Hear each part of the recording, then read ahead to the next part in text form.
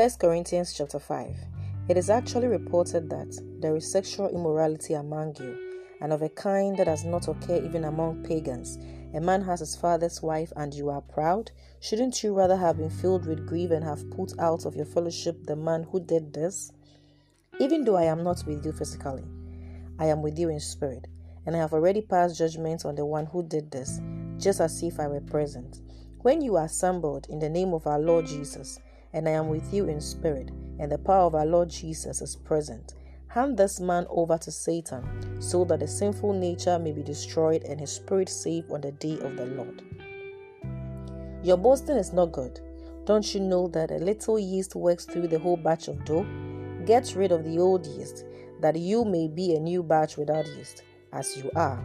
For Christ our Passover lamb has been sacrificed. Therefore, let us keep the festival, not with the old yeast, the yeast of malice and wickedness, but with bread without yeast, the bread of sincerity and truth. I have written to you in my letter not to associate with sexual immoral people, not at all meaning the people of this world who are immoral, or the greedy, or swindlers, or idolaters. In that case, you would have to leave this world. But now I am writing to you that you must not associate with anyone who calls himself a brother but is sexually immoral, or greedy, an idolater, or a slanderer, a drunkard, or a swindler. With such a man, do not even eat. What business is it of mine to judge those outside the church? Are you not to judge those inside? God will judge those outside. Expel the wicked man from among you. 1 Corinthians chapter 6. If any of you has a dispute with another, dare he take it before the ungodly for judgment instead of before the saints? Do you not know that the saints will judge the world? And if you are to judge the world, are you not competent enough to judge trivial cases? Do you not know that we will judge angels? How much more the things of this life? Therefore, if you have disputes about such matters, appoint as judges, even men of little account in the church. I say this to shame you. Is it possible that there is nobody among you wise enough to judge a dispute between believers? But instead, one brother goes to law against another, and this is in front of unbelievers. The very fact that you have lawsuit among you means you have been completely defeated already. Why not rather be wronged? Why not rather be cheated? Instead, you yourselves cheat and do wrong, and you do this to your brothers. Do you not know that the wicked will not inherit the kingdom of God? Do not be deceived. Neither the sexually immoral, nor idolaters, nor adulterers, nor male prostitute, or homosexual offenders, nor thieves, nor the greedy, nor drunkards, nor slanderers, nor swindlers will inherit the kingdom of God. And that is what some of you were. But you were washed, you were sanctified, you were justified in the name of the Lord Jesus Christ and by the Spirit of our Lord. Everything is permissible for me, but not everything is beneficial. Everything is permissible for me, but I would not be mastered by anything. Food for the stomach and the stomach for food, but God will judge them both. The body is not meant for sexual immorality, but for the Lord, and the Lord for the body. By his power, God raised the Lord from the dead, and he will raise us also. Do you not know that your bodies are members of Christ himself? Shall I then take the members of Christ and unite them with a prostitute? Never. Do you not know that he who unites himself with a prostitute is one with her in body? For it is said, the two will become one flesh. But he who unites himself with the Lord is one with him in spirit. Flee from sexual immorality. All other sin a man commits are outside his body, but he who sins sexually sins against his own body. Do you not know that your body is a temple of the Holy Spirit who is in you, whom you have received from God? You are not your own. You were bought at a price. Therefore, honor God with your body. 1 Corinthians chapter 7. Now, for the matters you read about, it is good for a man not to marry. But since there is so much immorality, each man should have his own wife, and each woman her own husband. The husband should fulfill his marital duty to his wife, and likewise the wife to her husband. The wife's body does not belong to her alone, but also to her husband. In the same way, the husband's body does not belong to him alone, but also to his wife. Do not deprive each other except by the mutual consent and for a time, so that you may devote yourselves to prayer. Then come together again, so that Satan will not tempt you because of your lack of self-control. I said this as a concession, not as a command. I wish that all men were as I am. But each man has his own gift from God. One has this gift, another has another. Now to the unmarried and the widows, I say, it is good for them to stay unmarried, as I am. But if they cannot control themselves, they should marry, for it is better to marry than to burn with passion.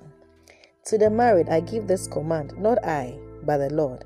A wife must not separate from her husband, but if she does, she must remain unmarried, or else be reconciled to her husband, and a husband must not divorce his wife. To the rest I say this, I, not the Lord. If any brother has a wife who is not a believer, and she is willing to live with him, he must not divorce her. And if a woman has a husband who is not a believer, and he is willing to live with her, she must not divorce him. For the unbelieving husband has been sanctified through his wife, and the believing wife has been sanctified through her believing husband. Otherwise, your children would be unclean. But as it is, they are holy. But if the unbeliever leaves, let him do so. A believing man or woman is not bound in such circumstances. God has called us to live in peace. How do you know, wife, whether you will save your husband? Or how do you know, husband, whether you will save your wife? Nevertheless, each one should retain the place in life that the Lord assigned to him and to which God has called him. This is the rule I laid down in all the churches. Was a man already circumcised when he was called? He should not become uncircumcised. Was a man uncircumcised when he was called? He should not be circumcised. Circumcision is nothing, and uncircumcision is nothing. Keeping God's command is what counts. Each one should remain in the situation which he was in when God called him. Were you a slave when you were called? Don't let it trouble you. Although if you can gain your freedom, do so. For he who was a slave when he was called by the Lord is the Lord's freedman. Similarly, he who was a free man when he was called is Christ's slave. You were bought at a price. Do not become slaves of men. Brothers, each man as responsible to God should remain in the situation God called him. Now about virgins, I have no command from the Lord, but I give a judgment as one who by the Lord's mercy is trustworthy. Because of the present crisis, I think that it is good for you to remain as you are. Are you married? Do not seek a divorce. Are you unmarried? Do not look for a wife. But if you do marry, you have not sinned. And if a virgin marries, she has not sinned. But those who marry will face many troubles in this life, and I want to spare you this.